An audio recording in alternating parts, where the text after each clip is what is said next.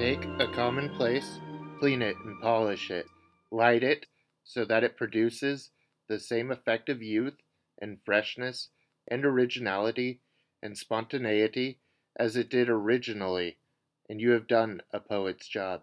The rest is literature. Jean Cocteau. The rest is literature. When Cocteau was a young boy, he said he would be clever later. He said his father was a painter. Boys say a lot of things. His father was an amateur painter, a lawyer by trade. His father killed himself when Cocteau was 9. You are not what you do, after all. You are not your work. You are not your suicide. Poets only pretend to die. You are not even your art, but your art is the greatest reflection of self. Awaken from the reverie of your orphic dream. The poet creates and never insists upon his poetry. He is a poet because what he makes sings with all his soul.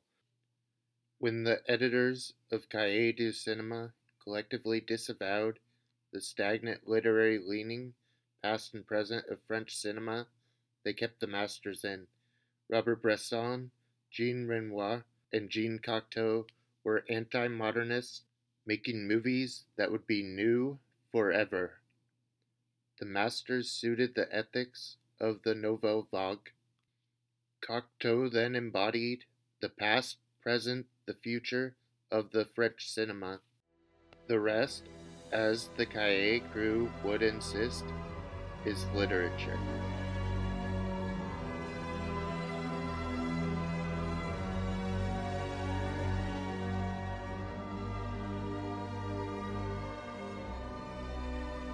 L'amour peut faire qu'un homme devienne bête. L'amour peut faire aussi qu'un homme laid devienne beau. Children believe what we tell them. They have complete faith in us. They believe that a rose plucked from a garden can bring drama to a family. They believe that the hands of a human beast will smoke when he kills a victim, and that this beast will be shamed when confronted by a young girl. They believe in 1,000 other simple things. I ask of you a little of this childlike simplicity, and to bring us luck, let me speak 4 truly magic words. Childhood's open sesame. Once upon a time.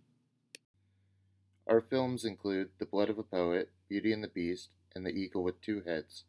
The gem of today's triple feature, Beauty and the Beast from 1946, is the pinnacle of fantasy storytelling in film, marrying Cocteau's multi-hyphenate interest in the poetic and the balletic.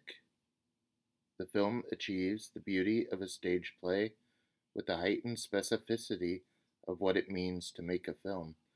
It provides an exceptional bridge to understanding his other work, his varied interests and grounding in 20s era surrealism with a literary bent. Today we draw back the curtain on a life lived in the arts and celebrate 3 pieces of a storied career of a real master craftsman. First, we venture into The Blood of a Poet, perhaps the first poem film to make headway with an international audience. Because it is first, it can disregard histories, examples, and rulebooks. It is permitted to tell its own story uniquely in the text. Cocteau wrote, "To sum up, The Blood of a Poet and my new film, Beauty of the Beast, are aimed at the aficionados. It is true that I do not kill the bull according to the rules, but this contempt for the rules is accompanied by a contempt for the danger that excites a large number of people. Poetic art is creation with regards to space and feeling, moved by the dance of the human spirit, and unconcerned with the linearity of rules. Poetry begins to atrophy when it gets too far from the music," Ezra Pound said. Like the myth of Orpheus, who could soothe all animals and nature with his poetry of music, the film is equally connected. It has no false symbols or ornamentation that does not add punctuation. It doesn't have to mean anything. It just is.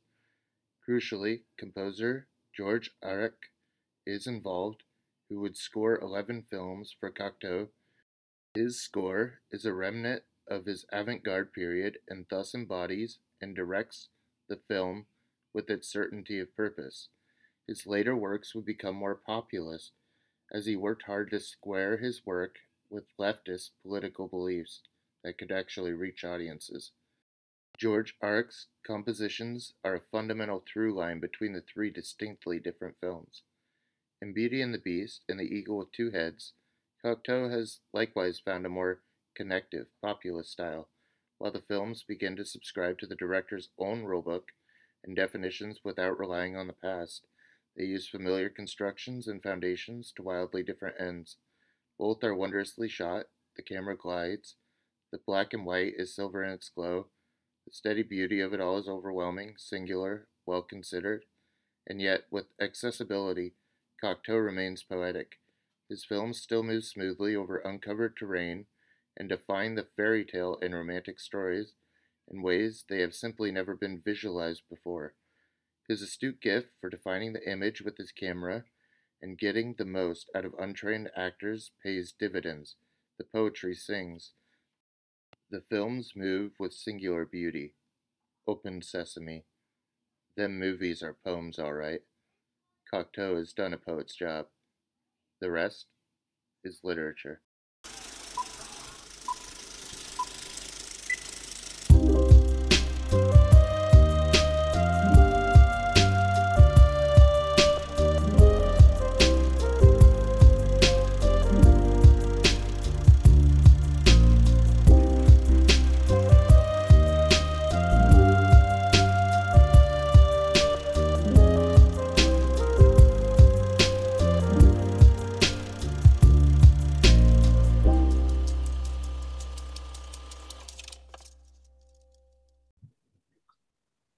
Welcome back to The Twin Geeks, 154 here with Stephen and David.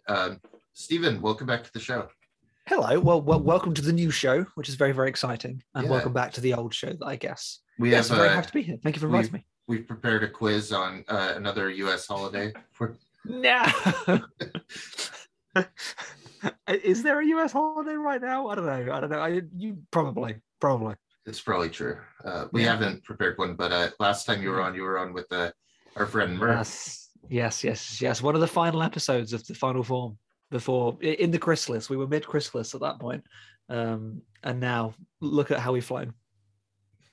And we're here with Cocteau. We haven't done this. It feels like it's been a long time since Bogdanovich, so it feels like we've done this already. It's been a little bit of a break. The 1 week breaks we've been taking between directors, but much needed break. Certainly after a big filmography like Bogdanovich. Boy, that was an undertaking. Sure was. Yeah, it was very good to listen to, though. I very much enjoyed it. Annoyingly, so here's where it went at the beginning. So I almost put off the first episode because I was like, I should watch Targets and Last Picture Show. So I wanted to watch both of them for a while, and then I just caved on the first day and I just listened to it. Mm-hmm. And every day since I've been like, I should just watch Last Picture Show, and then you're just like, enthusiasm or lack of for that film just came so powerful to the point I'm like, maybe I shouldn't watch Last Picture Show. And now I feel like it's just like, it just feels like homework to me now, which it never did before. It's like, oh, a great movie I need to watch. And I'm like, oh, I guess I'll watch Last Picture Show, that movie that I have to watch, but it's probably bad. So thank you for that. That's the gift that you've given me. No. I'm disappointed by that. You definitely should watch Last Picture Show. I know. I have the duty to watch Last Picture Show. No, not even out of duty. I think it's a genuinely great film that's just not as entertaining. I know. Calvin's over here. He feels comfortable taking this. Have you seen a Saintly Switch? No, I need to watch Captain Jack or whatever it is first. Okay.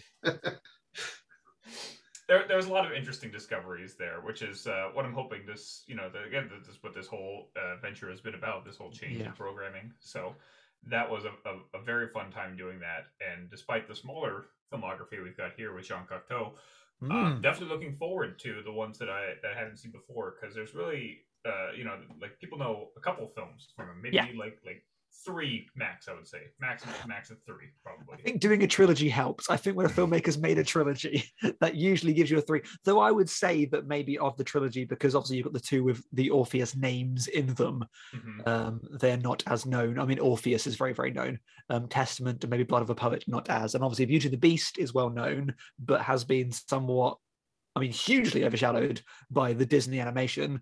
and then weirdly overshadowed by the Disney live action remake of their own animation.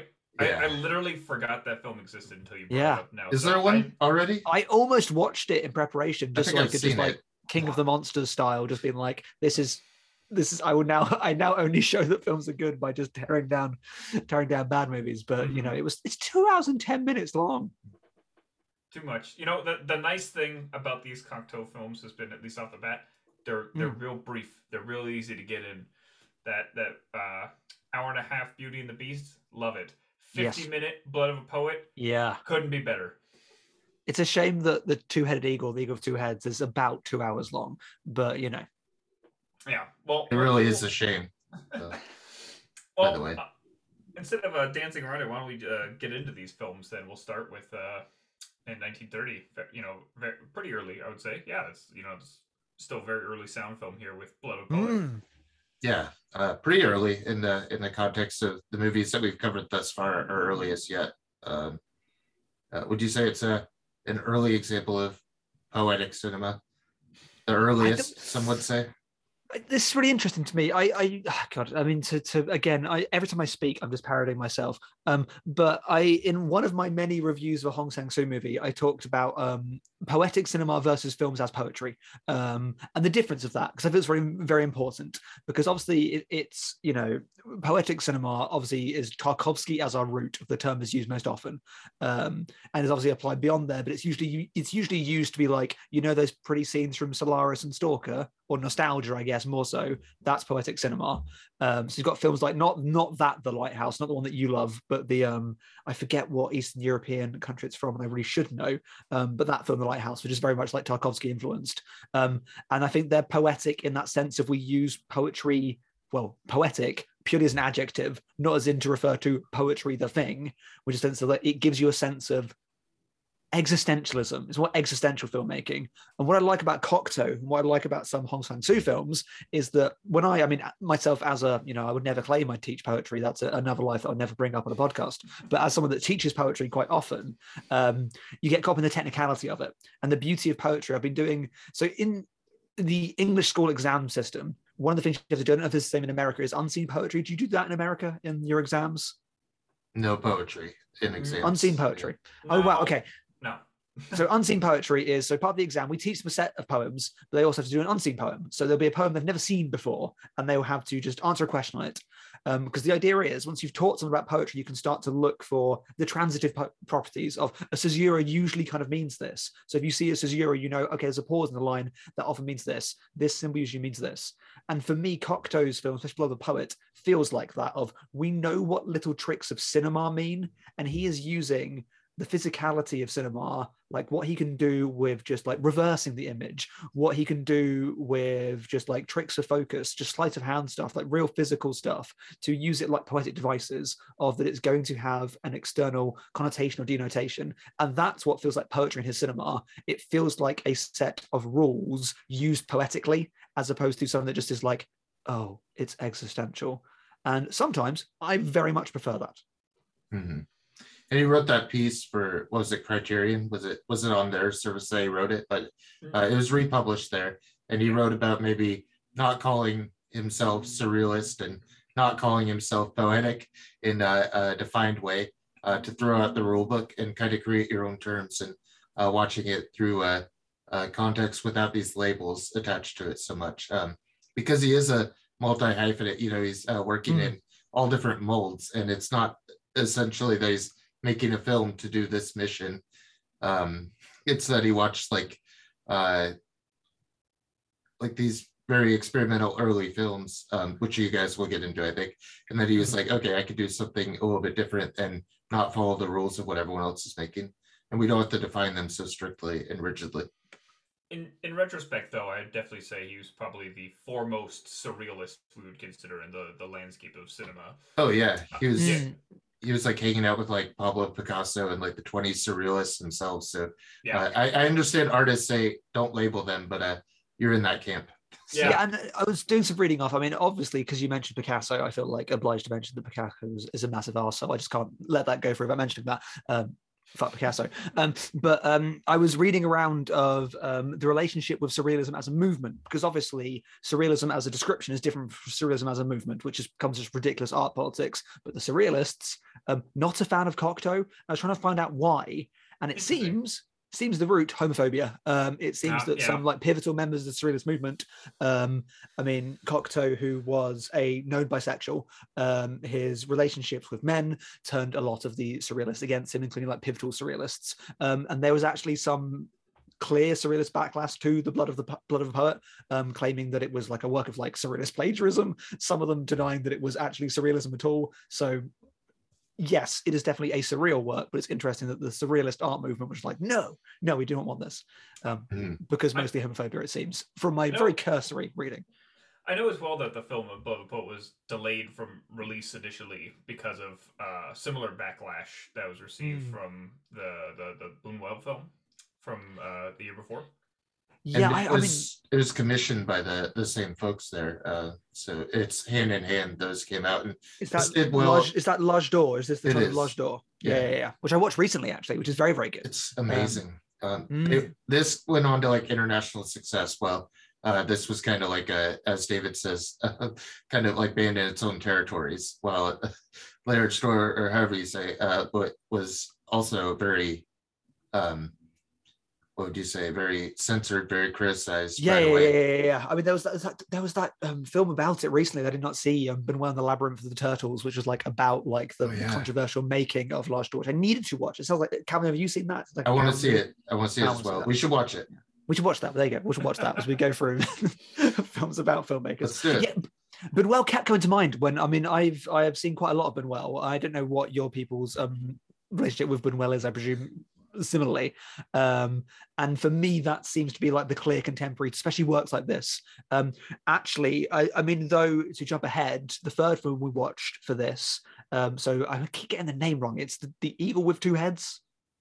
Yeah, so. or the two-headed eagle. I think it's just like a translation thing. Like yeah. Okay, Eagle with Two Heads is the English title that's on the websites. Yeah, I keep swapping between, but there were bits of that and the way it was that reminded me of some of the chamber pieces of Buñuel, like a bit of Exterminating Angel, but like stuck in the same place. No, very, very different, but the setup of it is similar. So it's nice to have that kind of little dialogue between filmmakers. I adore Exterminating Angel. Oh, because it's awesome. That's why. Maybe if we did like the set that Criterion had, I don't think I'd do every Buñuel for like the podcast, but if we did ever focus on him, I'd choose a very surrealist. A very surrealist selection. We don't have to go through all his Mexican and for profit works. Oh, but Simon in the Desert's real good though. Simon in the Desert's really cool. Yeah. Welcome to the Buñuel podcast, what we just discussed Buñuel films we've seen. You can tell by my silence. The Milky Way, the Milky Way rules, right? David, you love the Milky Way. You're always talking about Diary of a Chambermaid. Buñuel is one of my bigger blind spots, certainly here. Which again, I'm going to lean on you guys here for a bit more of the other contemporary comparisons. But I was very excited to get into Cocteau because I did have that affection for him immediately, and particularly his artistry and approach to filmmaking, which really inspired me and reminded of a lot of kind of earlier filmmaking. I mentioned that this film, Blood of a Poet, it came like right at the beginning of the sound era, and it's because it's very reminiscent. It's still very much in the kind of language and style of innovative art pieces of the silent era in particular. There's no dialogue throughout it all. There's no personal scene. There's just intertitles and voiceover narration, and so it does feel like an extension of what films in the silent era were becoming with the kind of advent of sync sound soundtracks that were added to the films and such, with the likes of Murnau Sunrise is an example of one of the primary ones. And so this felt like Blood of a Poet felt like a continuation of what this kind of new art film was, being at that time before it kind of just fizzled out as sound and the commercial appeal of that took over. Which to go back to my point of like this film as poetry, or like the art film as like art form as opposed to art film this time, it very much feels like sound is yet another device to add to it here. It's like, what can we do with sound? And it's like, I mean, again to become pretentious, like I watched through all of Ozu films relatively recently. Like I finished them all quite recently, and that included his surviving silent movies. And the thing I found watching Ozu silent films, a lot of them I didn't like very much, even though I respected them, because it felt like he was suffocated by not having sound yet, even though it didn't exist yet, because he wanted to make these things that were these clear narrative works that were very about family dynamics, and that just doesn't really work. And then when he bursts into sound, it all makes sense. So I love that we've got films like these that it feels like they're not just like, they don't feel dampened from the transition, because the language of silent film, the language of talkies, is very, very different. Even, I mean, you can hear one and not the other, but the expression and what works. So I really love films like this that do feel transitional, but beautifully transitional, of it's doing all the things that make silent cinema work as silent cinema, but using sound as a, how can we add to that and accentuate it? And it is a beautiful result. Mm-hmm. Well, because one of the big things that was kind of lost more like incrementally as time went on with the transition to, you know, full sound pictures is the use of physicality and the visual language as a means of communication with the audience. And that is something that you see in Beloved Poet that Cocteau really excels at, and you know, really amplifies from what was built before. I know in a personal exchange, Stephen, you and I immediately had a recollection with this film of the kind of trick films and fantasies of another French director, Méliès. And I think that he's really a true successor to Méliès' legacy in that sense, in that how he innovates the form itself, not just the expression, but the literal approach to filmmaking, and the way he's you know, he plays with the reverse footage like we talked about, or you know, how he creates these kind of magic tricks, these literal like ideas of magic being rendered on screen, things that you couldn't conceive of in real life, that can be done through film, through editing, through, you know, the magic of movies, you know, real movie magic. Yeah, no, I wrote about that in my Letterboxd thing of like this phrase of movie magic is like, for me, like, you should just like gloss Hollywood term, being like, it's the magic of the movies and like being in Hollywood. But this film feels like magic, like completely so. Of like, I mean, a reminder that all magic really is just like tricks of the light and like nonsense, and cinema being tricks of the light is just absolutely wonderful. Of how to use the physicality. It is like seeing a magician on stage, where you kind of want to know how it's done, but you love not knowing how it's done, but you like knowing that it was done, that it is a trick. Right. It's not the invisible impossibility of film. It's the very overt, you know, and you know, kind of tactility. Yeah, the performative kind of.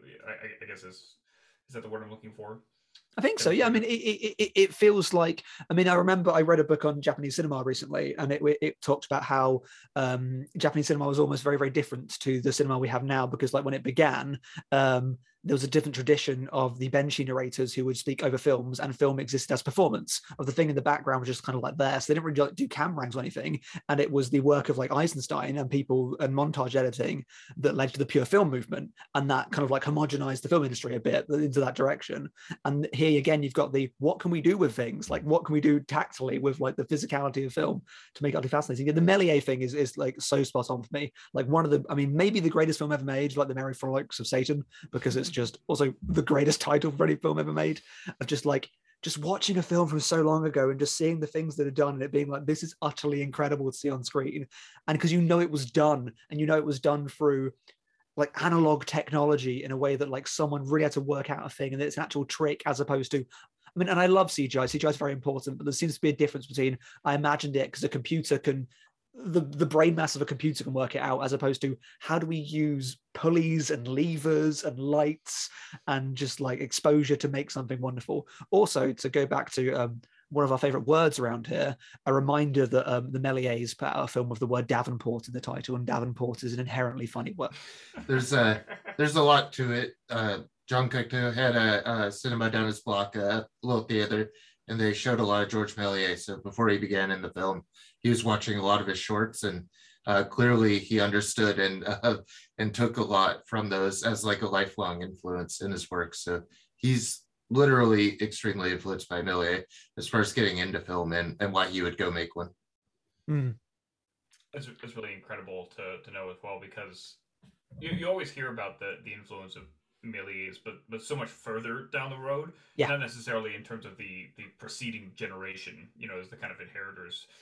And particularly, I think, because we associate French cinema so much, I think, normally with the Nouvelle Vague, Yeah. this kind of more fantastical cinema, this distinctly unreal, kind of filmmaking is less highlighted.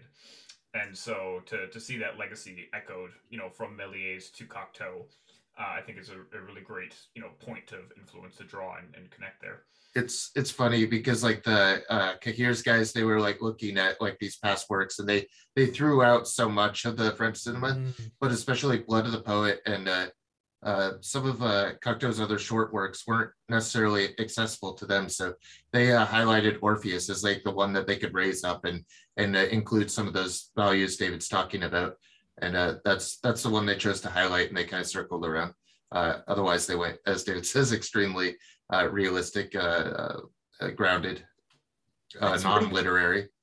It's really interesting because I don't know like how much you're into that era of French film, but I mean myself, with like my family's links with France, I'm like very, very fascinated with it. It's like been a big connection point with my father and I about like a love of French cinema, of how I mean the new wave was so creative but also so destructive, looking backwards, of that sense of like throwing out a cannon before, and now we very much celebrate like Jean Renoir as like a huge filmmaker. We've got them at the time being like, no, this is boring stuffy French film. I mean, I know that we're Ken Russell fans here.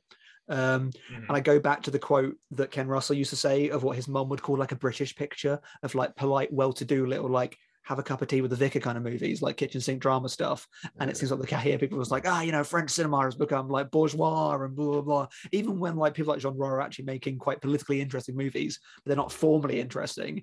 And then you've got Cocteau just like 20 years earlier doing things as inventive as the new wave, and like being, I mean, I was talking to YouTube earlier, I mean, and you've not watched as much Resnais as I have watched, and I'm always sure I'm saying that name wrong, of all of the French New Wave people, but I feel like especially his work of Marion Bad is like the most like Cocteau work going into the future.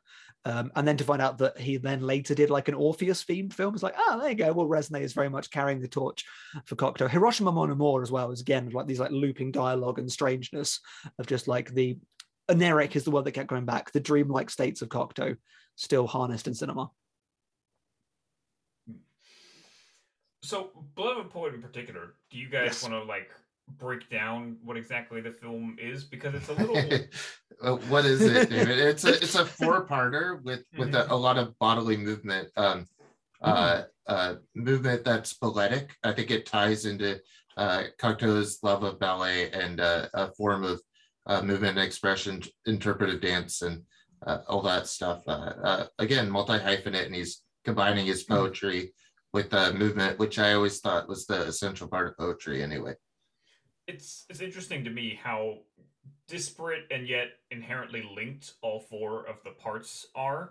It's not exactly like different like vignettes, but it's still, bisected so in such a way that it's there's a little bit of a disconnect between each, but still connective elements and kind of a overall through line that weaves through the whole of it, and yet it's still something that again is I think in a very kind of dreamlike, very characteristic and poetic way that makes the film very hard to describe as in a wider context, as opposed to some of the other ones which have a more concrete and descriptive narrative that you can latch onto. I think free associative imagery is actually very, very difficult in that sense of it's so easy for films to just feel absolutely random. And it's that thing that I think has been more recently best done, like people like Lynch, of the idea of like, how do you make things seem actually dreamlike and unconnected while still being deeply, deeply connected?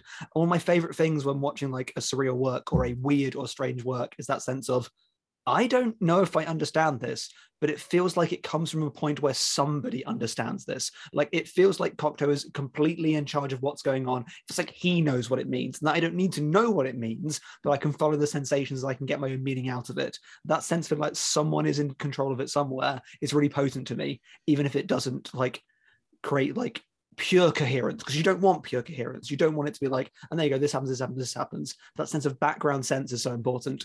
And it goes back to him of like talking about the poetry in it, and the poetry kind of like starting to dominate him and speak out of him and like imprison him. That sense of him being imprisoned by his own imagination at points is very, very potent and very, very interesting.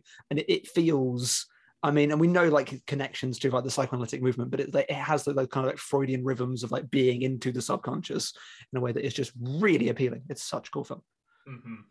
I just on like a very surface level, one of the things that I really love about it is, and this kind of extends to a lot of his works, his wider ones as well, is just the transportive quality that it has, particularly in the first two parts. Like it really feels like a fantasy come to life, and it's sort of like just the small innovative tricks that Cocteau uses to just upend things while still making it look relatively normal. Like, you know, when the main artist character enters into the mirror world there, and it's you see him struggling just to kind of walk across the room because the room is inverted.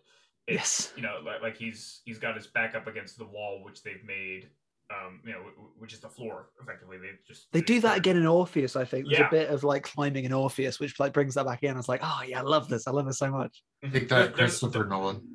Yeah. I mean, yeah. To be fair, there's a lot of tricks that he, you know, Cocteau first implements here that he then, you know, revives for his next Orpheus film. You know, which makes perfect sense, you know, as a kind of, you know, successor to that.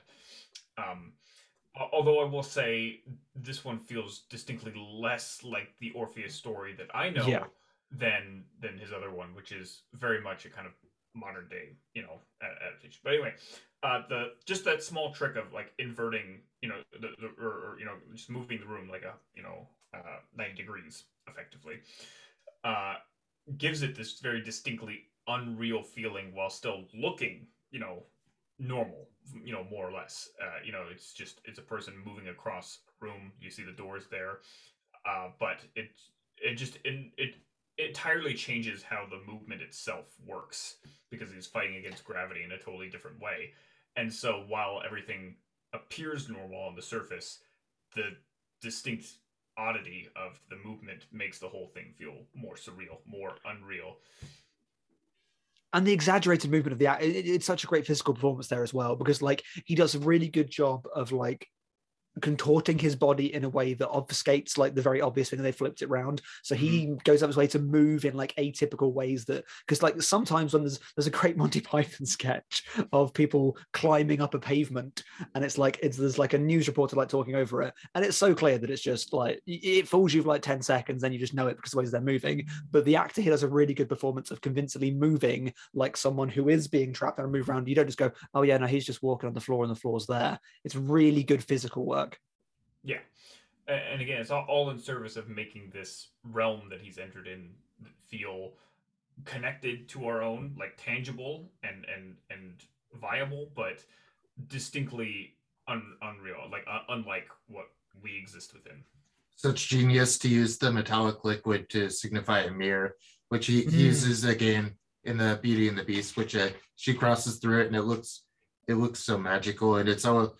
Like his films are always like that handshake between like part illusion, part reality, and like that middle ground of finding like a recognizable things and shapes and people and movements in complex surrealistic worlds. It's a very interesting vision that he has. That's very specific.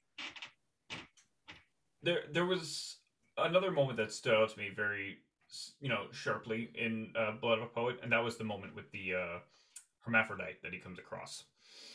And it was I found it really fascinating and entrancing how it was done. Like this idea of like partway, you know, like you know, the different parts appearing partway out of this like chalkboard, and the chalkboard was, you know, drawn on like the rest of the body. And chalkboards are kind of recurring for Cocteau, as we kind of see in the beginning of Beauty and the Beast as well. I don't know. Which I love so much. Like just drawing on the opening credits is just so wonderful. And then it links to that dialogue about being a childish story. It's just it's everything you'd ever want. That wasn't even the original. It was just like close-up shots of everyone in the cast was his original intro, but he did that for the American audiences, and then that became the one that stuck. So it seems to be lost, the close-ups he took a few days to shoot of everyone. Chalkboard magic is much cooler. The Americans know best, you know. Everyone always says yes. But yeah, just like the kind of incremental reveal of it throughout Blood of a Poet was just kind of very fascinating, you know, like putting together of it. Again, in a very technical sense. There's still a lot of the film that I feel like just kind of evades me, that I don't understand in its entirety, but it as a whole, just as an experience, it's very kind of enrapturing and very, you know, wonderful to take in. And it's got these interesting ebbs and flows of like awe and tragedy that you have with like the boy in the third segment, and how that kind of connects into and flows over into the fourth one in this weird kind of like cynical way that's, you know, very odd, but it feels pointed, but in a way that I can't connect to something distinct, something clear. That's a nice feeling. I always like that feeling of being like, if I really like spent some time with this, like I could like really like work something out of this. But I like the film feels like it gives me the option of like, or you can just not and just go with it. And I just like that sometimes. That's just such a soothing was like being like, yeah, something here works, but it's okay. And yet it moves. We keep going. Yeah.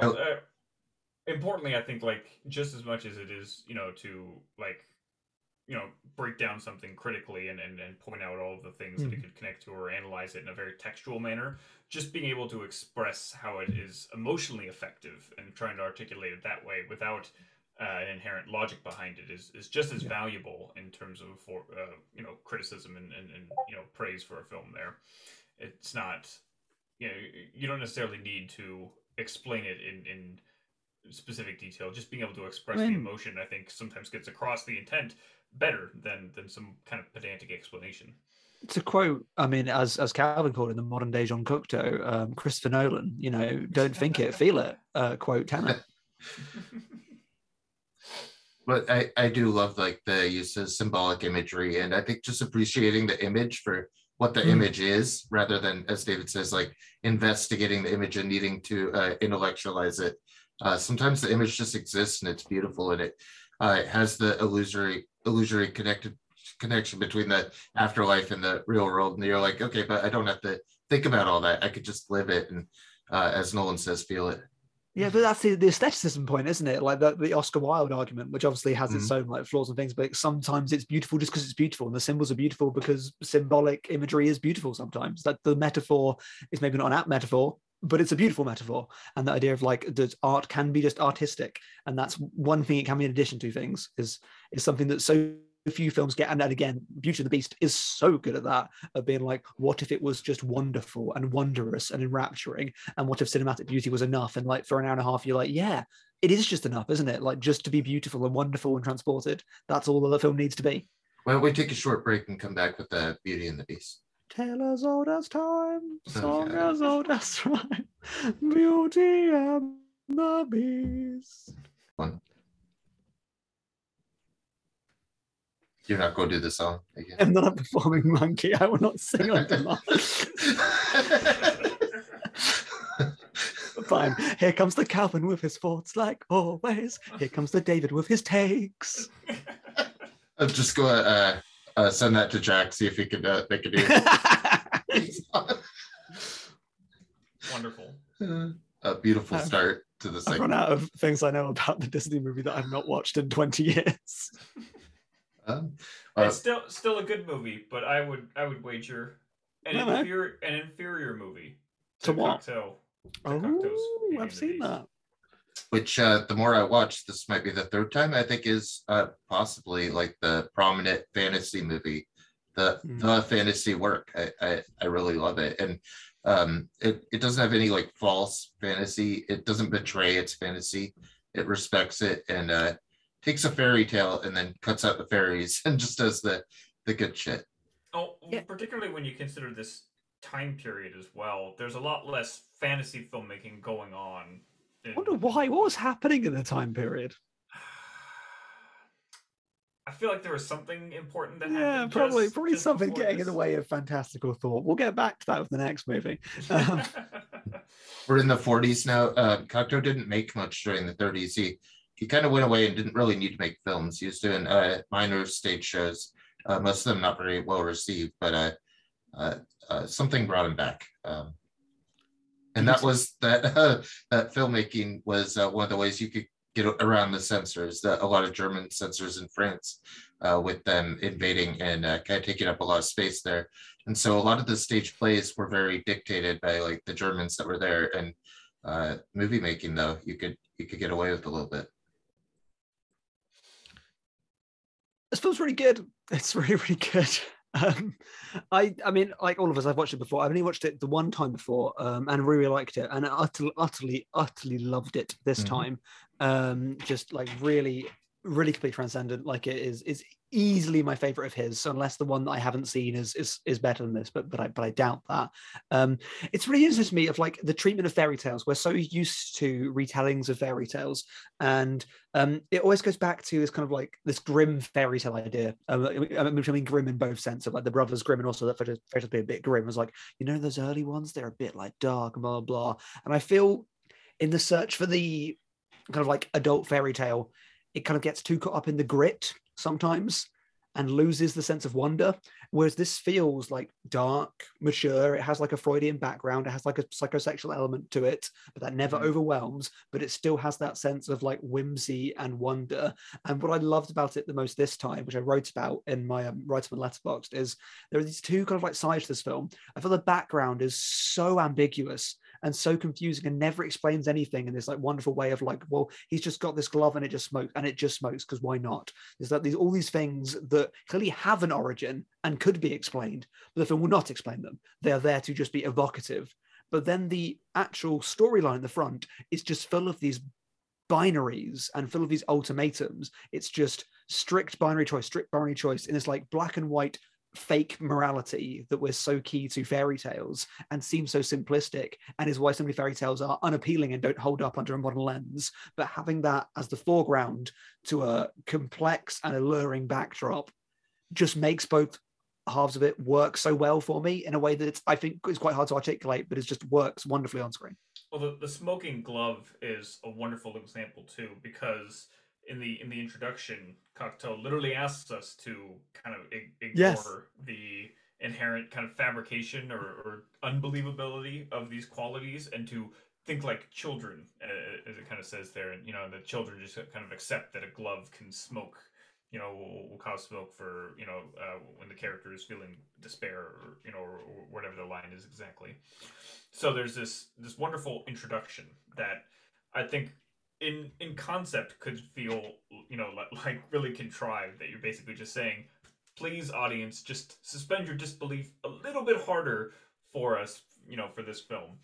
But because of the way it's worded and because of its sincerity, I think, you know, more than anything here, it really lends itself to this, like, and again, and it feels very storybook like. You know, it even ends with that line of, you know, he transitions into saying, you know, we end with that, you know, the child's version of their own Open Sesame, this, you know, once upon a time. So really like digging in deep and committing fully to this idea of a, you know, kind of sincere, fanciful, you know, transportive idea of a fairy tale, and rendering it in a cinematic format.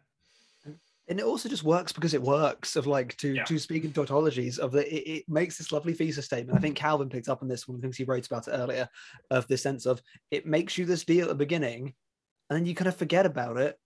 But the thing is, what I liked about, because I watched this on Criterion Channel, and it loops over into an interview briefly afterwards with Guillermo del Toro, and then it loops into the commentary track. So I just accidentally, because I was just sat there typing away, accidentally watched the beginning of the film again and just got set up in it. And it's like, oh, I forgot that statement was at the start.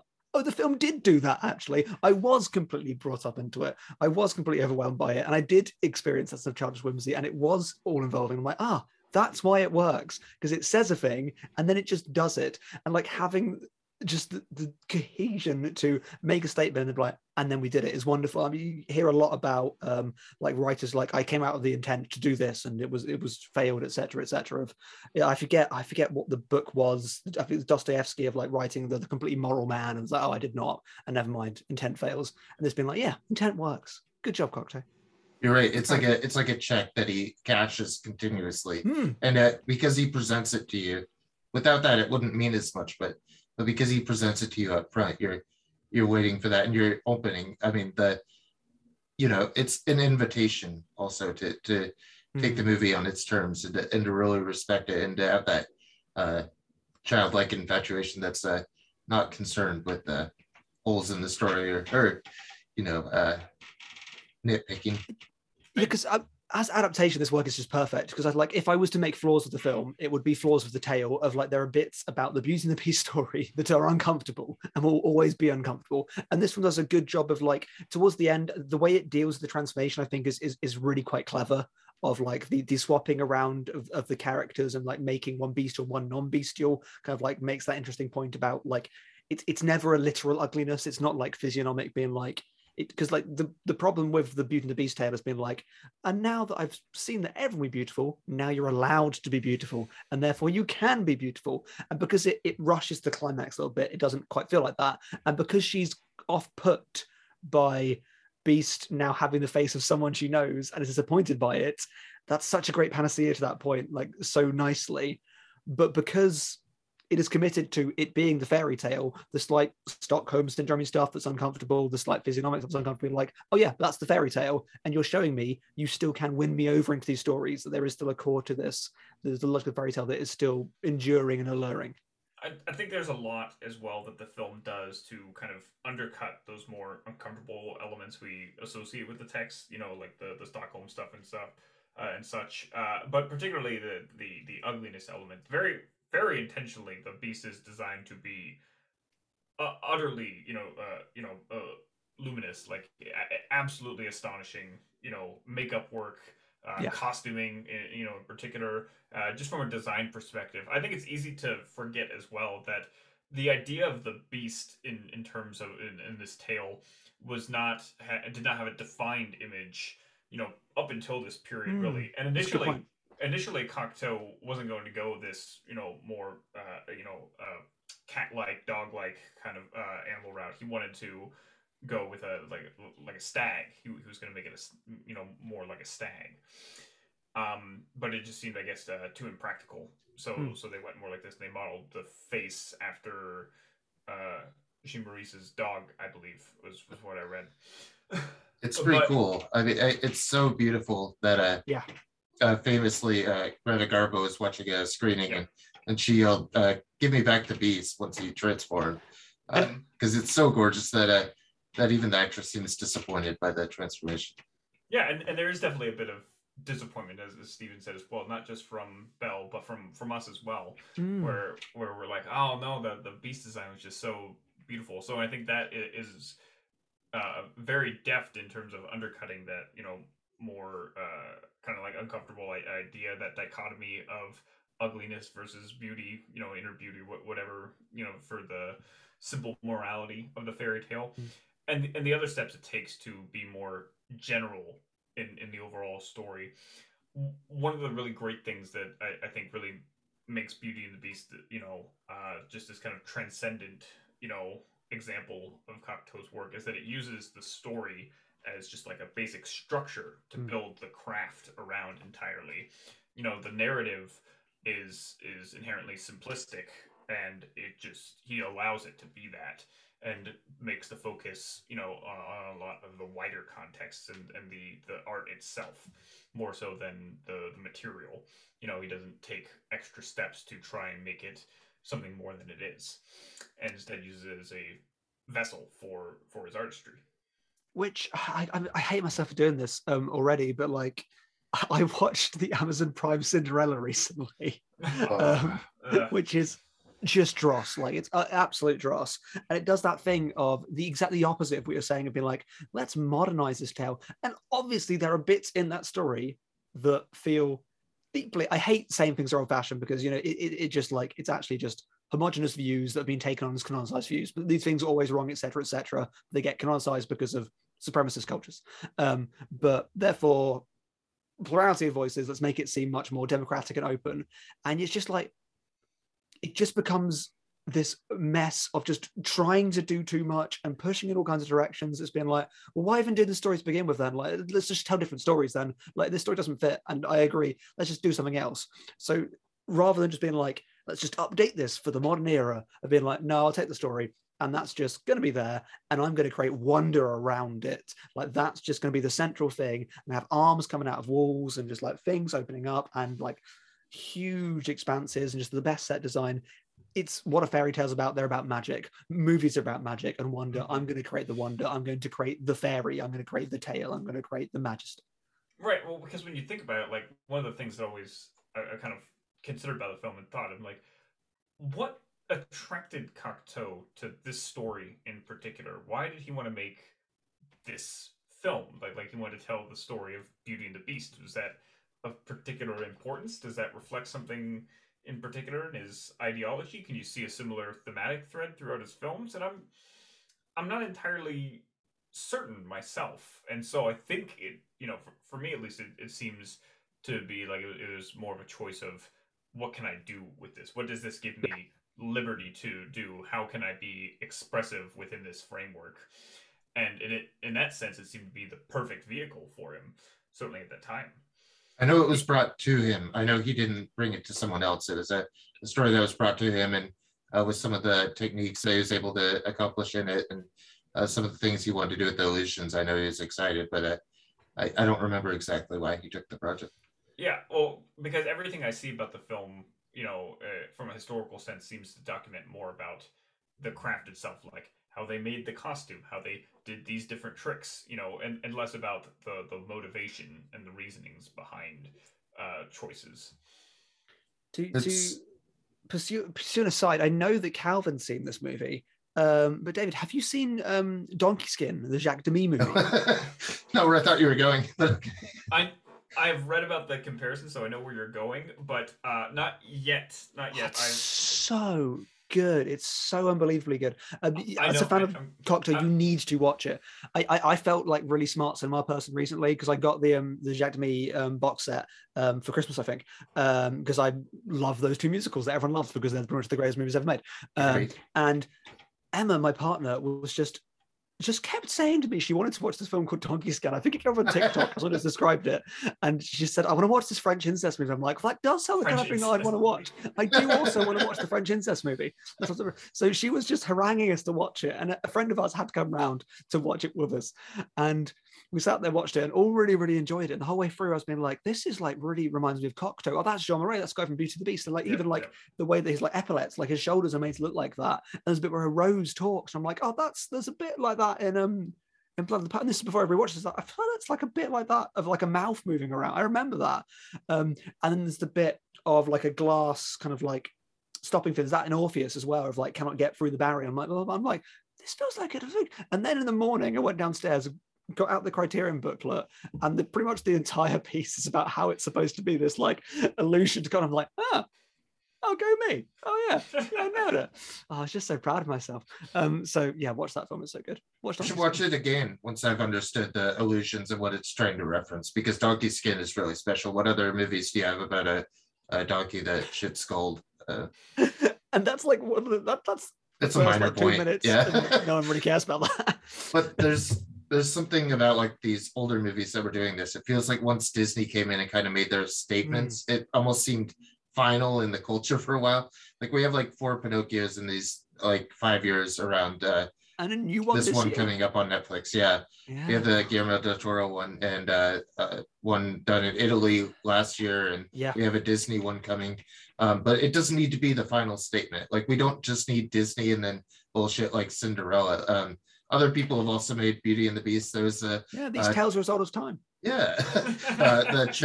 the Czech movie made by Jure Herz, who was I should watch that. It's incredible in the beast design, especially because it's very bird-like and very sexual. So there are other approaches, and I kind of wish those just kept continuing. Like I wish it wasn't like Disney made Beauty and the Beast and now that's a singular work, and I think we need to get back to recreating these stories and cutting out the Disney parts and making sure they still work. Yeah, less sanitized, because it's important to remember as well that these grim fairy tale, all these older fairy tales and stuff, like Steven said, they are grim to an extent. There is a darker element. There's a greater kind of pervasive broodingness to them, which is very prominent in this one in particular. I think there's this kind of emotional darkness that hangs over the film, that has this sense of like real tragedy to things, but you don't have that kind of explicit pedantic explanation of things like you do with the 1999 the Disney film, where you've got the whole Rose explanation, the background, everything. It doesn't especially matter why the beast or how he was cursed to be this way in this film. You get there and you accept like it's that's the case. Again, the idea magic can only necessarily feel real in a film when you allow your audience the opportunity to suspend their disbelief. Yeah, because magic shouldn't be explained. That's the whole point of magic. Like magic is the magical. It defies explanation. So for it to be that way is just wonderful. Mm-hmm. And that's the film excels at that. And has all of these bizarre these oddities throughout. And again, like all the different things, like with the horse that can he just suddenly has this horse. He says, just go, just tell it where you want to go, and you go there. Or like the glove that helps, you can teleport. Yeah. And I love how immediately the glove just makes the horse obsolete. Like he had the glove the whole time, and that could have been the tactic, but it's now used. So, but yeah, just like everyone's just so awed and inspired by like Cocteau, and it's not very hard to see why. No one's slick as Cocteau, no one's quick as Cocteau, no one's necks as incredibly thick as Cocteau's, and there's no man in town half as manly, perfect, a pure paragon. You can ask any Tom, Dick, or Stanley, and they'll tell you whose team they're supposed to be on, who plays darts like Cocteau, who breaks hearts like Cocteau. Thank you, Stephen. It took me a couple lines to see what was happening there, but then I got it. I had to pick the part of the song that would actually be believable for a bit, and then to see how long it would go. But yeah, it's true though. No one's as slick as Cocteau. Yeah, no one's neck is as incredibly thick as Cocteau's. Cocteau's known for his incredibly thick neck. Where do we go from there? Do we move forward? We have a podcast of this movie before, by the way. So please check that out as well. Our conversation on Beauty and the Beast there as well. Again, I agree with Stephen. As far as I'm concerned, unassailable, just absolutely magic. The thickest neck. I actually got there this time. I think I was in love with it the last time. I was at 9 out of 10, and just pushed me over into the magic. Throw me through the mirror world. I fucking love the imagery here. Yeah.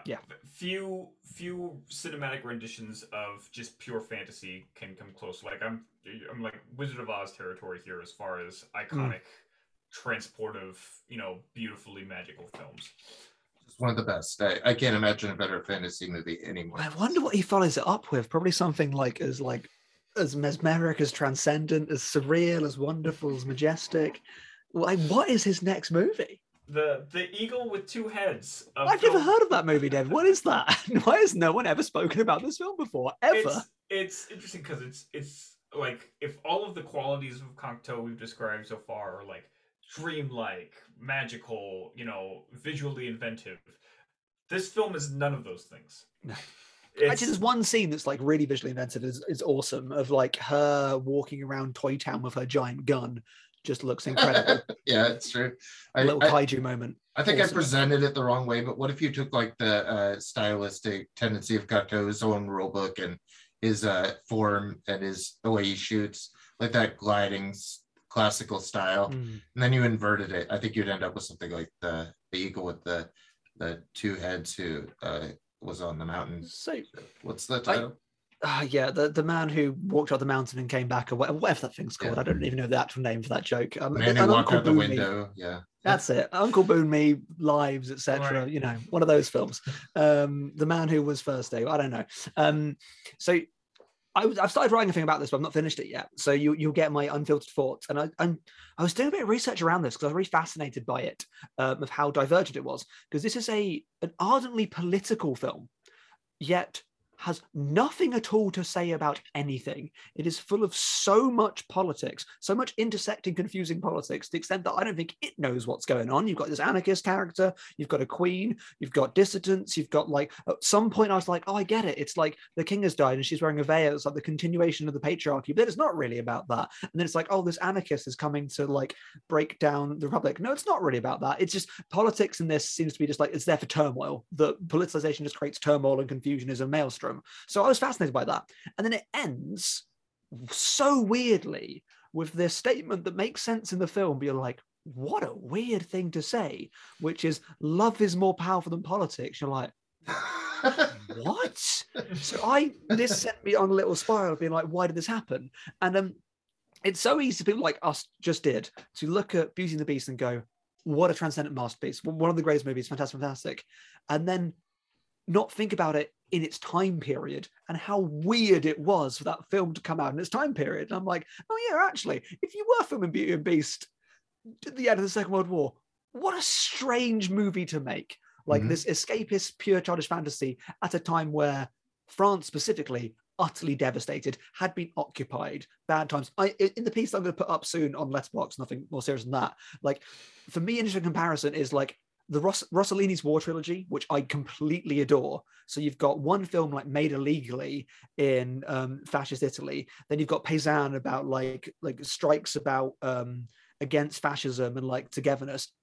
And then you've got the utterly devastating Germany Year Zero, these films that arise out of necessity of, if film exists, then film exists to speak on this moment, and what are filmmakers if we are not to speak on this moment? And then Cocteau's like, yeah, I'm over here making Beauty and Beast movies, and what? And you're like, what? And it turns out at the time, there was clear criticism of Cocteau for being apolitical. And that led me to more things. But it turns out when Germany invaded France, Cocteau decided to be apolitical, which is a very strange time to decide to be apolitical. And if you look more, I didn't have time to look fully, but like his relationship with the Nazi party, he is not Heidegger. He was not a Nazi. I don't want to name drop Nazis and give them more like credit, I guess. But a very famous, if we say Leni Riefenstahl is Hitler's director, a very, very famous sculptor who was seen as Hitler's sculptor, was a good friend of Cocteau's and convinced Cocteau that Hitler was a pacifist and a man of like great upstanding virtue, was going to do good things to France. Cocteau was like, yeah, all right, fair enough, which led him to write this great piece about how we should celebrate the sculptor. It gets really confusing. At some point, Cocteau was part of this like anti-Semitism league, which is interesting. Like, and then he joins the Nazis for a little bit, or befriends a Nazi because Jean Marais was on one of the death lists of the Nazis. So he befriends a Nazi to get Jean Marais off of a death list and then stops being a Nazi for a while. So he did that for a little bit. But then he gets pulled back into the Nazis over here. And it just seems like, I was speaking to Emma about this, it's just so clear that Cocteau is just one of those right-wing things, just like, I just like art, and art and politics should be separate. And this sculpture is beautiful. Stop making it about fascism, man. Like, I'm out here making movies.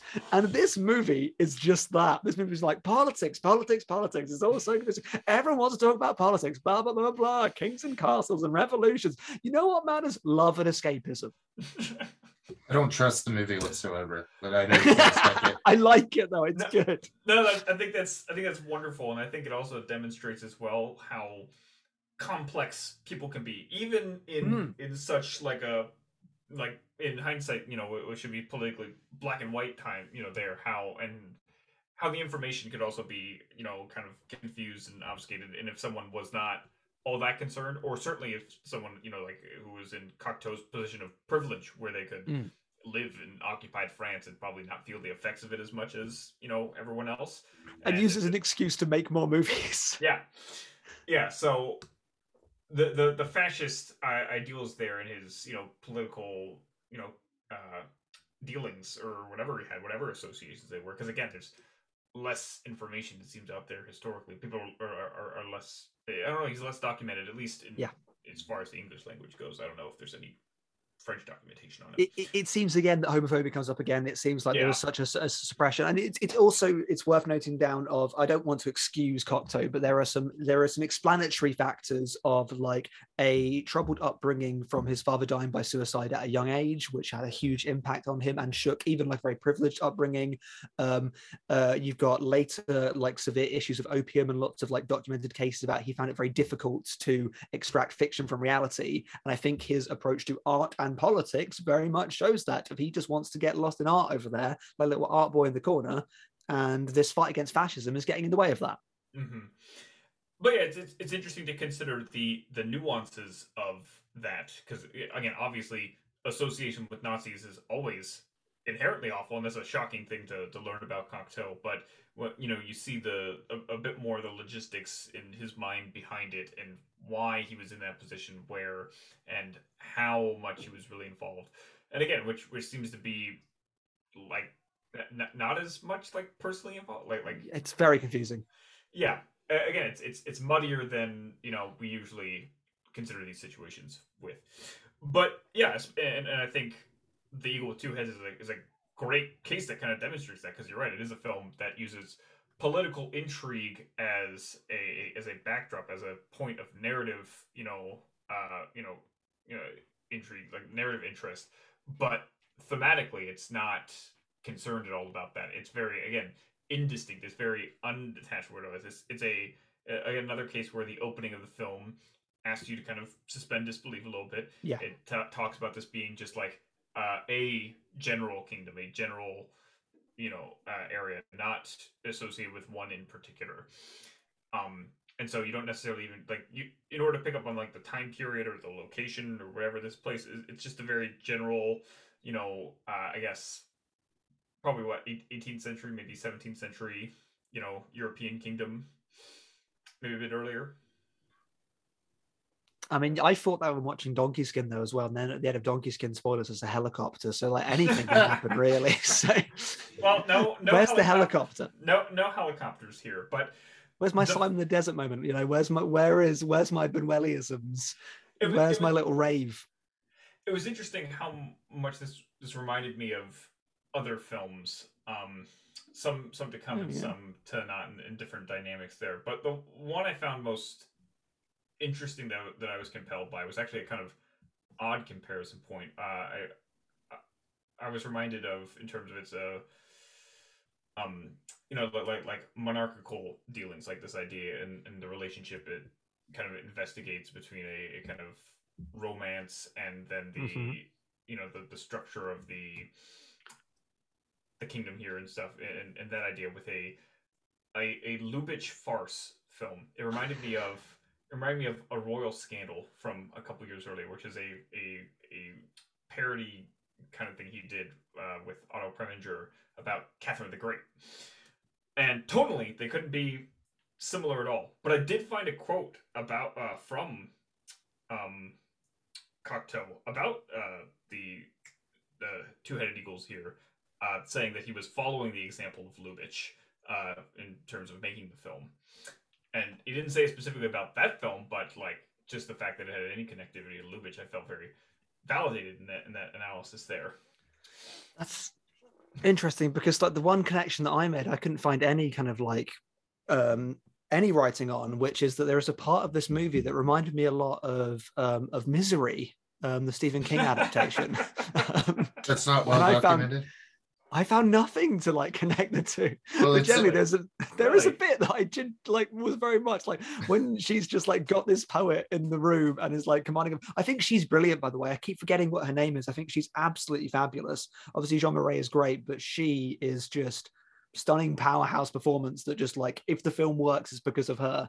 But there is a point where she's just like ruling over him when he's got his bandaged leg. I'm like, is this Misery? Is she just gonna like bash this guy's legs open? I hope that she does. But alas, no, it's a bit of Misery. I was also reminded of, in terms of their romantic dynamic, I was reminded of the same kind of idea with Sunset Boulevard. Interestingly enough. Okay, that's a lot classier than mine, but fine. But this idea of that they have this kind of, especially in the beginning when she's kind of like very like volatile towards him, but still very like desiring of him and wanting him. and how that relationship kind of develops. Because again, the whole impetus for the film is essentially that Jean Maurice is a anarchist who breaks in to assassinate. Who has the face of the king. Yeah. And so, and they end up developing this kind of interesting romance through that is also kind of like undercutting this external plot that Jean Maurice was hired to assassinate her, for like that stuff is a mess. That stuff is completely a mess. Mm-hmm. It's not as clear cut, but again, I kind of followed because I was like, this is actually a lot like that Lubitsch film, because that's like a whole plot line as well there, where there's it's their inner circle, like plotting to use this lover that she has to like overthrow her effectively. But to play Calvin here, I mean, Calvin can play himself, I'm sure, but to play Calvin here is like the naysayer. Like, I think like it works. I'm presuming I've not seen the Lubitsch, but I presume it works there because it's a fast comedy. It's played as comedy. Like the whole point is that it doesn't make sense. Is kind of like, that's the joke. It's too complicated. Whereas this is not gleaning humor out of not making sense. It just doesn't really make sense. Well, in the Royal Scandal, the whole idea is that it's kind of an incompetent plot. Like the whole thing, everything about it is like, taking a dig at these political power structures and the relationships there and all that. So everything comes back to a punchline about that. But here it's all played as like melodrama and tragedy. I'd sure rather watch that movie. Yeah, I'm so cleanly in between you two here. Like, but there are two bits about it that I just can't not just love. One, Jean Marais' character reading out bits of Hamlet and reading the character names and the stage directions is just innately hilarious. It's like Polonius hides behind curtain. It's just absolutely brilliant. And just the audacity of Jean Cocteau releasing 2 films in a row where Jean Marais plays this exact and ultra-specific archetype. A person that technically plays 2 characters, both of which have a romantic connection to the female lead. What an utterly specific typecasting to be in 2 movies in a row doing exactly that. Amazing. I hope you guys like Jean Maurice, by the way, because... I do. He's in Donkey Skin. He's in every Cocteau movie except for Blood of a Poet. He's the muse. They were together. Were they? Really? Yes. Yeah. Yeah, you know what? I kind of assumed that. I figured, but I didn't want to like know for sure, say for sure, because I didn't know about Jean Maurice. So, but no, that makes perfect sense. Obviously, duh. But no, I actually really enjoyed The Eagle with Two Heads in that I found the narrative of it, compelling all the way through. I like the political intrigue of it that it had going on, as well as this melancholic, like adoration still, this tone about love and relationships that it kind of maintained throughout. And of course, the poetic rendering of it throughout. I thought there was some very beautiful, cinematography, despite the lack of flashiness that we usually might associate with the other Cocteau films in particular. Especially that last scene, the deaths, and how they're filmed. They were filmed in this very kind of beautiful, like distant kind of way. It had this great movement to it. I think at its best, it's got a swagger to it. I think I liked the first half of the film a lot more than the second half of it. So I had to watch it truncatedly because of like working realities. And the first half of it, I was like, this is really good. I'm really enjoying this because it has a real swagger to it. And like the bits when she's holding her guns, it actually reminds me of like Yorgos Lanthimos is the favorite of that, like the idea of like this like period drama. It's a little bit hardcore. She's really good when it's more kind of like that dynamic of like flipping power dynamics and being interesting and bold. I really, really enjoyed it. Her performance brings so much. And then the second half just really bad. I still like it, but the second half just became the just like mess of just like conversations and communications and stuff, and just gone. More confusing than Blood of a Poet, because it just felt like I don't know if anyone knows. It's that sense of like no one really knows what's going on here. This has no purpose beyond confusing plot stuff.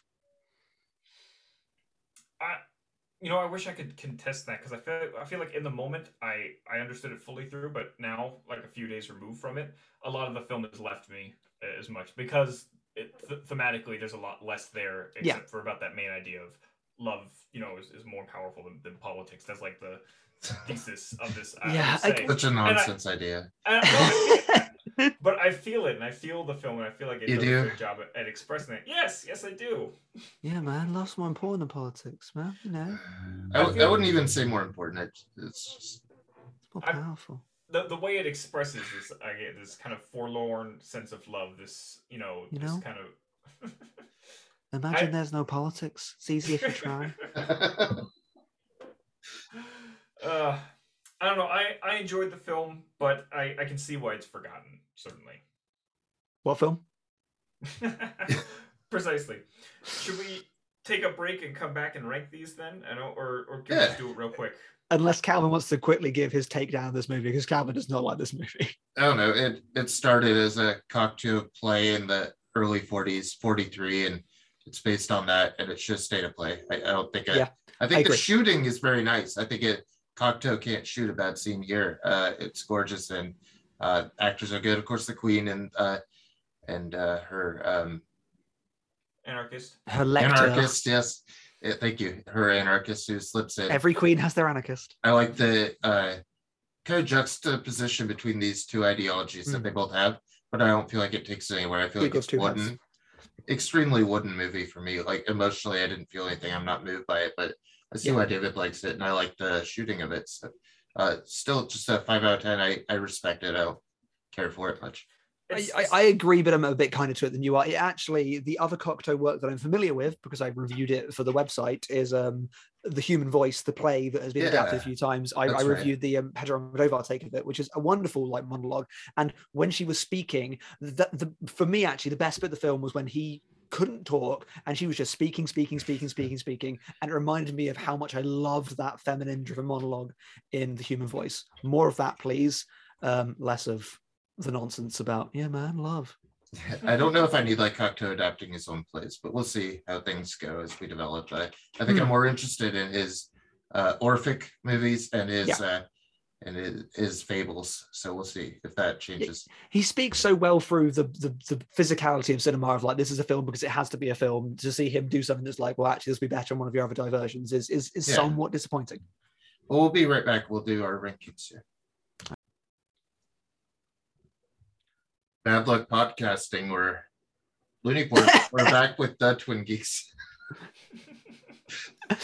I accidentally sent our Zoom link in a private chat that was about something else, and a not safe for work channel in a Discord that has nothing to do with it. Imagine if you were in a channel called Not Safe for Work and someone just drops a Zoom link.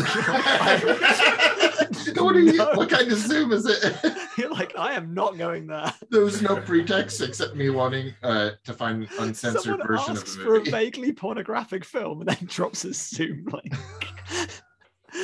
Chaos vibes, love it. Bad luck ranking. We have a few loony movies to rank today. Very loony. I think it's pretty clear where these fit in. I don't think we have much guesswork to do. I think all three of us might agree exactly on the ranking. Do we? I don't know if David does. So. I think he will. Okay. Let's see. Let's go from the top. How about that? Yeah. Blood of the Poet. Let's put it in last place. Also first place. I was thinking middle, but last. Okay. Let's leave it in the middle for now. Yeah. All right. I feel like it could end up there anyway. I was thinking second from the top to start, but fine. I want to go second from the bottom myself, but. A lot of tops and bottoms in the not safe for work Zoom chat. Yeah, it's a powerful bottom. Yeah, power bottom is. There you go. You set him up. Poet. Yeah. So I set him up. You're not come down. Thank you very much. I love it. I love the like you say. It's not quite poetry. It has elements of poetry in it, and it's really stunning first work that, as you guys said, complements the Méliès style pretty well.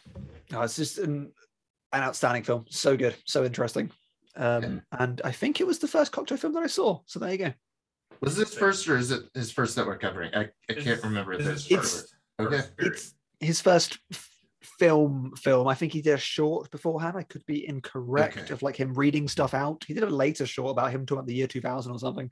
This is his first film. We should clarify that we're not doing shorts. Anything shorter than Sherlock Jr., I think David and I have clarified, is not a feature length. That's our bar of a great feature that establishes the length. Yeah.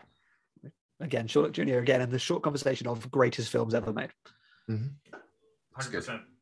And like Sherlock Jr., this is nice brief length, 50 minutes, very watchable. That's something definitely in its favor. An underrated length for movies. I reckon they're just under the hour mark can be just fine, especially for like surrealist experimental stuff. Like you don't want it to be longer than that if it's not going to be like fully like narrative work. You're like, this is exactly what you want. I just looked. I have Everything Everywhere All at Once. 2 hours tonight. Title also takes you 2 hours to say, so it's naturally. Well, that's interesting. I'm excited to hear what you have to say about that one. Kind of interested to see it. So. Yeah. Review coming Monday. Do not know what that film is. I offered it to Steven and then he was like, "Yeah, I don't know. I'm taking it back." I genuinely have no idea what it is. I've been out of the loop a little bit. I was like, "That's just words." There's Michelle Yeoh in it, so that should be good. Well, I guess we'll find out. Well, so that's our first placement. Okay. Where are we putting Sherlock Jr.? Above Blood of a Poet. Above Clifford. Above Clifford. Hey, intertextuality. Where's Turning Red going? I think it's pretty clear where we put Beauty and the Beast after we all said it's the best fantasy film ever made. Yeah, there's just literally no question. Just one of the best, films of that decade. One of the best films ever. Certainly one of the best fantasy films. Maybe the best fantasy film, period. If anything, like if there's anything waiting to surpass this, amazing. That'll be incredible. Isn't. I don't think it can be possible. I just literally don't think there's anything else waiting for us better than this. This is number one. It's staying number one. It's not going anywhere. I want to see Orpheus, but I agree. Yeah, Orpheus is very good, but this is incredible. Yeah. 100%. So we have our 1, 2. Eagle with 2 heads. The Eagle Within. Where are you guys feeling? 2-headed eagle with 2 heads. I think it should be a nice second place movie. No, it should go at the bottom. Obviously. This is the easiest third place ever. I guess, yeah. I mean, you do agree. Like, it's not as good as The Blood of a Poet. In some ways, I felt like Blood of a Poet dropped more for me personally in the second half than this did for me, but also I'm having a harder recollection with this one, but I remember being engaged just more, and I'm also just more inclined to narratives on like a personal level. I'm entrenched in that way. You're more of a love man than a politics man. Yeah, you get it. But no, I will concede that one of these films is certainly more impressive and more, exemplary than the other. I was pleasantly surprised with how much The Eagle with 2 Heads worked for me despite its non-magical qualities. It was nice to see, Cocteau can just be a really great filmmaker as well, just straight, telling a good story and gripping me with his flourishes and performances and such, just being a good director. But yeah, and especially for just considering how Cocteau-y the films are as well, there's no question that Blood of a Poet would kind of stand out above Eagle 2 Heads there. And then obviously Calvin's diminishing opinion weighs in here as well. So I watched it on YouTube, by the way, where the dialogues were not tracking properly with the subtitles. So I think a lot of my diminishing interest as the movie played out was really, it's hard to follow, hard for me to track. I did have some terrible subtitles on the one I watched too, because the subtitles would hop around the screen. They would move like up or down a bit depending on like who was talking, like if it was in quick succession. Oh yeah. And like the lines would disappear off the screen just basically as soon as people were done talking. Yes. Even if there was nothing happening. And that made it a bit of an adjustment to like I had to like kind of like sit there and like really pay attention. I'm like I have to read every single word as fast as possible. And after a while, it didn't bother me anymore. But initially, I was like, "Oh my god, these are terrible." I will have to say that I think I watched the same version. The subtitling was very good though, because at one point it picked up a point of French translation that would not be clear, because in France they use an informal and formal usage of the word "you," and there is a point where Jean Renoir specifically says "tu" rather than "vous," and it put "you" and then it put "tu" in brackets afterwards to make that clear, which I thought was just very clever subtitling of like, you cannot just convey that with just an English translation. So that was good subtitling. Mine may have been significantly worse then, because mine had bits of dialogue that weren't even there. Yeah. I mean, it was missing large parts of dialogue and speech. It's one of those things where you don't appreciate that subtitles are an art form in and of themselves. They're very important. Yeah. Yeah, and you don't know, you don't appreciate how much effort and how much kind of, personal translation, and such goes into it, and how important that craft is until you see a bad rendition of it. You see it not Yes. done fully right, and then you're like, oh, I'm feeling very alienated here, and it's not the movie's fault. So number 3. Yeah. There's not too much a question of it. It was mostly just personal, like, I like that you like a little bit of personal appeal. Yeah. But it's not a film I'm gonna outwardly recommend. Like, I would definitely more outwardly recommend Blood of a Poet too. Oh yeah. So I wouldn't recommend it at all. So I know. I mean, for me, just pretty middling. Good filmmaking. Politics. I just love politics that much. Love and politics are the same thing. Yeah, I like the political, discourse is kind of intrigue. I'm totally down with that kind of thing as a narrative thread. But if that's not everyone's cup of tea, then that's perfectly fine too. Again, the film doesn't make many bold statements outside of that. So it makes one bold statement, and it's very bold.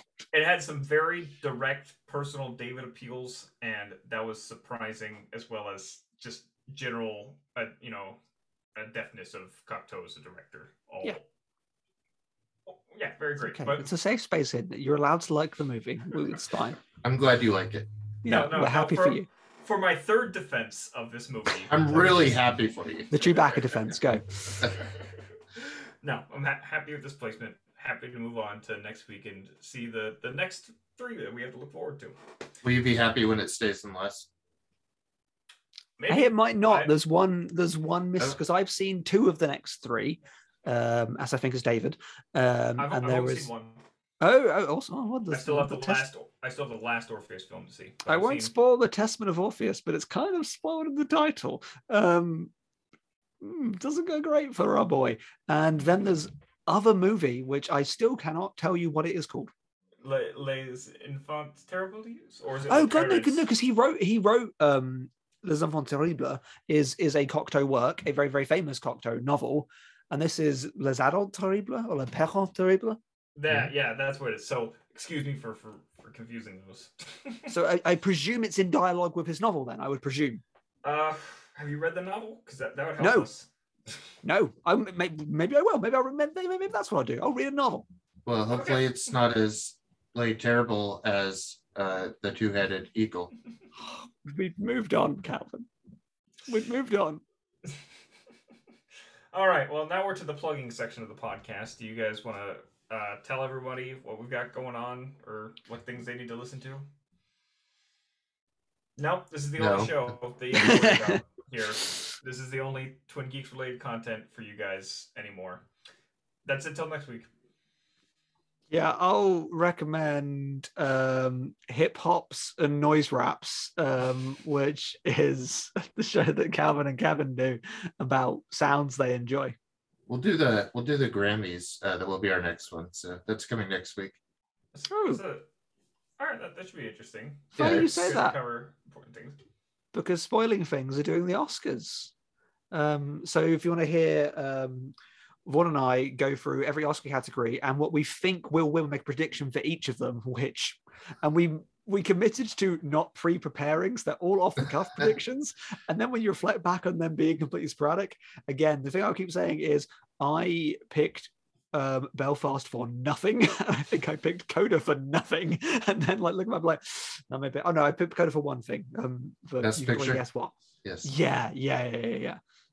I hate that I'm now in a position. I know that you don't really care about the Oscars, David. I'm sorry. No, I do care about the Oscars, but in a kind of like gamification way, like in terms of like any like again. So that's why I'm rooting for West Side Story, because I think it'll be hilarious if West Side Story wins Best Picture for the second time in history. That would be great. That's funny to me. I love the humorous of that. But I hate that I'm now in the position of I actively don't want a cute little film to win. Like, it's this endearing, cute little movie. And I'm just like, I'll be so annoyed if this cute little movie wins Best Picture. And I like quite a bit. I like it. It's good. I enjoy the movie. I want it to win. I actually love it. Yeah, it makes me feel really elitist and horrible, but I just am, I guess.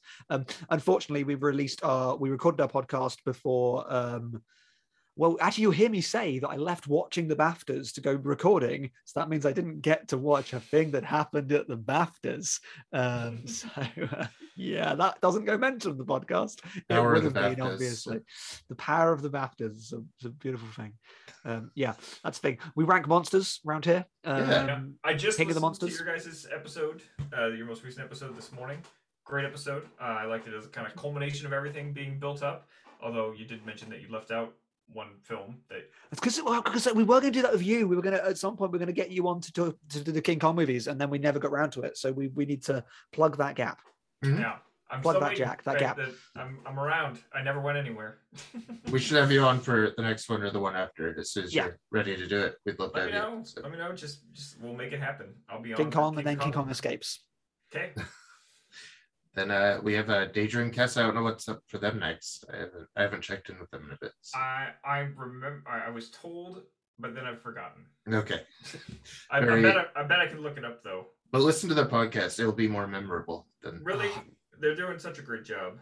They are. It's really good. It's really, really good. Really I don't need to have another podcast where I just talk about my insatiable love for Murph, but yeah, we know it exists. I heard that at the end. Just overflowing love of Murph at the end of the.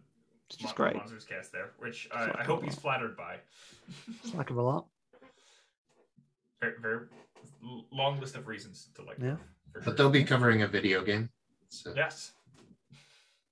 Is that everyone? I always forget. I feel like there's the modern cast as well. Oh yeah. Don't let that get you. Obtuse Todd coming soon.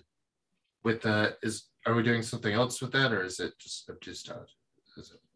Definitely Obtuse Todd. Okay. Maybe something else, but I think that's something else we're using for Freaky Farley more. But we will have watched something else in preparation for Obtuse Todd. But God, what a confusing set of words. But that something else is actually more in preparation for Freaky Farley than it is for Obtuse Todd. Okay. None of us have seen Obtuse Todd yet. Maybe Matt has, and we don't really know what it is. It's obtuse. Yeah. Oh, that sounds quite fascinating. Interesting to explore something you guys have never heard of. Todd the Obscure. Yeah. All right. Well, tune in, everyone, for all of those things coming up very soon. And say the line. Do the speech. Do the speech that you do. Well, am I still doing it? I guess. Do the speech. We need the speech. Do the speech. Say the line. Say the line. What was it? It's been so long. Join us next time for Out another conversation on. Oh, wow! Is that what you're looking for? No, because it is well for those of us that can't see the podcast like I can. David's sitting in front of an Out of the Past poster, and he said it was so long ago. So I said humorously, "Out of the Past," because the visual podcast. Some really good visual humor. Yeah, it would be helpful if this was a visual format for it. It would not. For our latest reviews, retrospectives, features, and classic and contemporary cinema, something like that. Yeah. Leave a review and rating. And something about traffic accidents. Damn it, I was just loading that up. You got that for me. I was just typing in Guiron into my search bar. So yeah, we shouldn't launch other planets, but make Earth a place free of wars and traffic accidents. And thanks to Jack Davenport.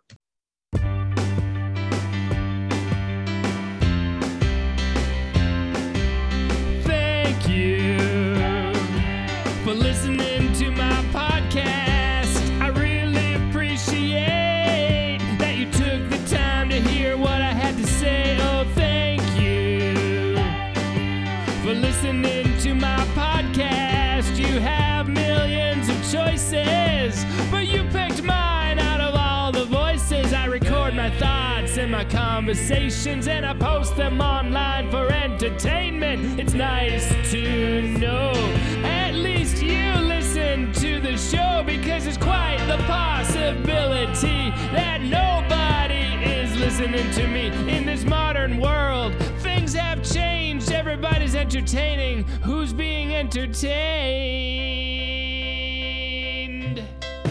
Thank you for listening to my podcast. I really appreciate you took the time to hear what I have to say. Oh, thank you for listening to my podcast. You have